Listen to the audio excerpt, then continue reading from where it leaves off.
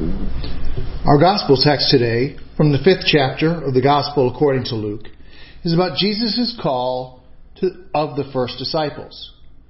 Our gospel text today, from the 5th chapter of the Gospel according to Luke, is also a signal, a subtle message about the church. The first thing we want to consider is the type of men Jesus called to be his disciples. The text tells us that Jesus was near the village of Gennesaret by the Sea of Galilee. Luke says the lake in his writing, but from other Bible references, we can figure out that he's writing about the Sea of Galilee. As Jesus is by the sea, he sees two boats currently on shore, and the men are tending their nets. We'll soon learn that these men are Peter, at this point still called Simon, James, and John. These men are commercial fishermen. Even today, with all types of mechanical assistance, modern boats and equipment, and 2,000 years of the development of fishing technique, the work of commercial fishermen is still extremely hard work. Peter, James, and John are men who are not afraid of work. They make their living by working hard. When Jesus calls his disciples, he is not interested in those who are going to be lazy and not do the work that they are called to do. Jesus called those he knew would work. Next, Peter, James, and John are washing their nets. These men pay attention to detail and take care of their tools. They do things right. They care for things that they are responsible for. Peter, James, and John are men who do not only do those things for which they will get recognition, pulling in that big catch. Peter, James, and John know that there is a lot of unglamorous work to do. Work that nobody will see, nobody will notice, nobody will commend them for, but needs to be done, or that glamorous big catch will never happen. Jesus calls those who will do all the work that needs to be done, not just that which gets attention. Jesus calls those that are concerned about the details and take care of their tools so that Christ's mission of evangelism can occur. Finally, Jesus got into Peter's boat and said to push off into the water so that he could have some space between himself and the crowd that was pressing in, and from there be able to teach them. After Jesus had taught the crowd, Jesus said to Peter, "Push out into deeper water and let down the nets." Even though Peter protested that they had fished all night, even though Peter was the professional and knew what he was doing, and even though every fact pointed to this being a bad idea, Peter obeyed Jesus. Jesus does not need disciples that are going to disobey him. The disciple can voice his concern, but then must follow. Jesus needs disciples that are going to trust him even when every fact seems to say that a different plan would be better. As a result of Peter's obedience, he, with James and John, pulled in more fish than they knew what to do with. They pulled in so many fish that the nets began to break and the boat was so full it began to sink.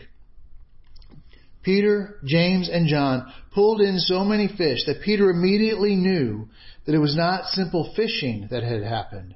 Peter knew that Jesus controlled the sea.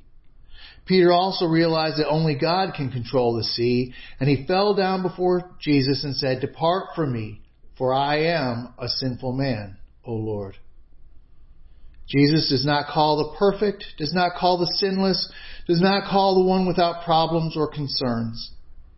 Jesus calls the one who will work hard for him, who will do the work whether it is exciting or if it is completely unnoticed and behind the scenes, but just as important as that which is exciting. And he calls those who, even if they have good reason to doubt, will be obedient to what he says. Nowhere in that list is being perfect. Peter, knowing his unworthiness to be in the presence of God, says, "Depart from me, for I am a sinful man, O Lord." And Jesus, God the Son, replies to Peter and James and John, "Do not be afraid. Do not be afraid, Peter. Do not be afraid, James. Do not be afraid, John. Do not be afraid, all of you who will hear my call over the years and in the future generations that are yet to come. Do not be afraid. From now on, you will be catching people. You will be bringing men and women into the kingdom of God. Come and follow me.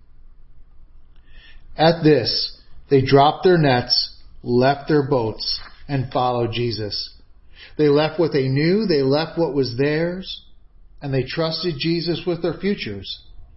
The church was about to be born.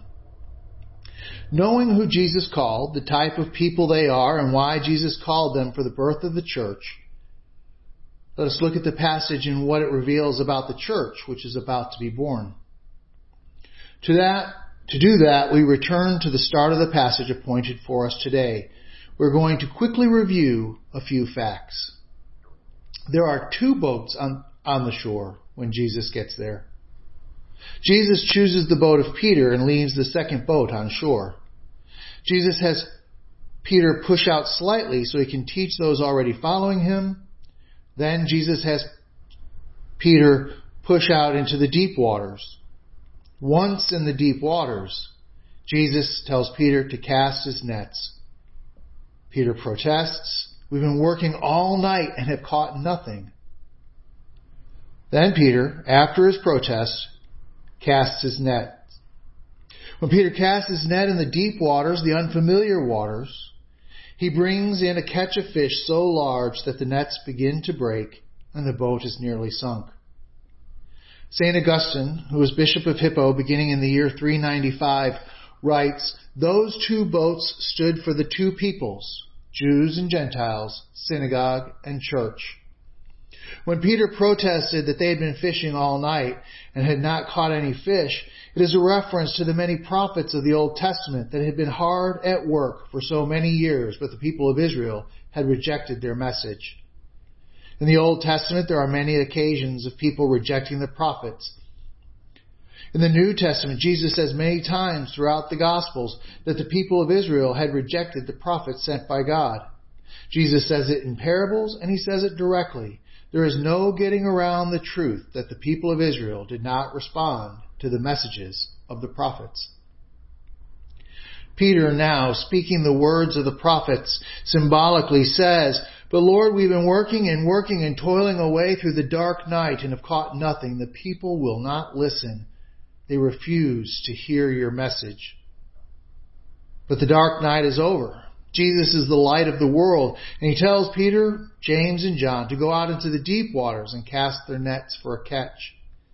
The deep waters where they had not been, the deep waters, the foreign territory, represent the land and the people of the Gentiles.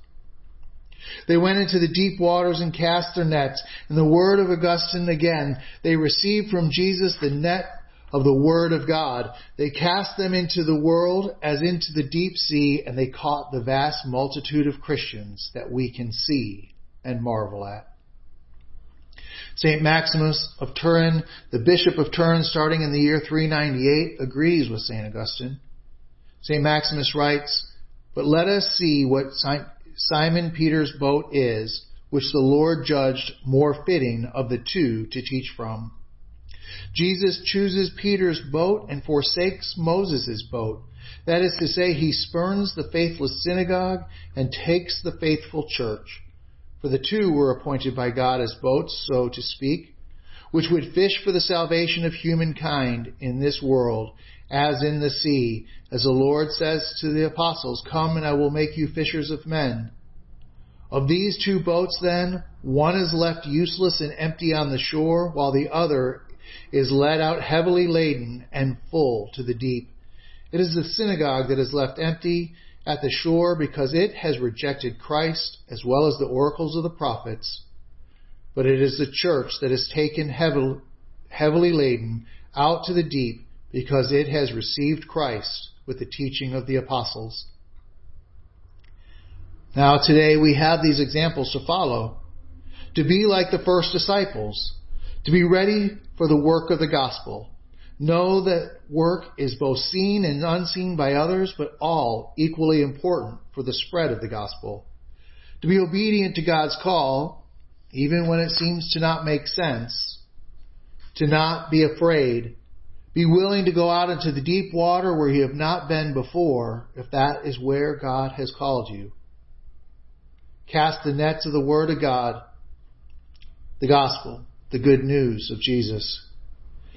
And you will be doing your part in bringing in the catch of Christians so large that it would sink the boat if God Himself was not sustaining it. Amen.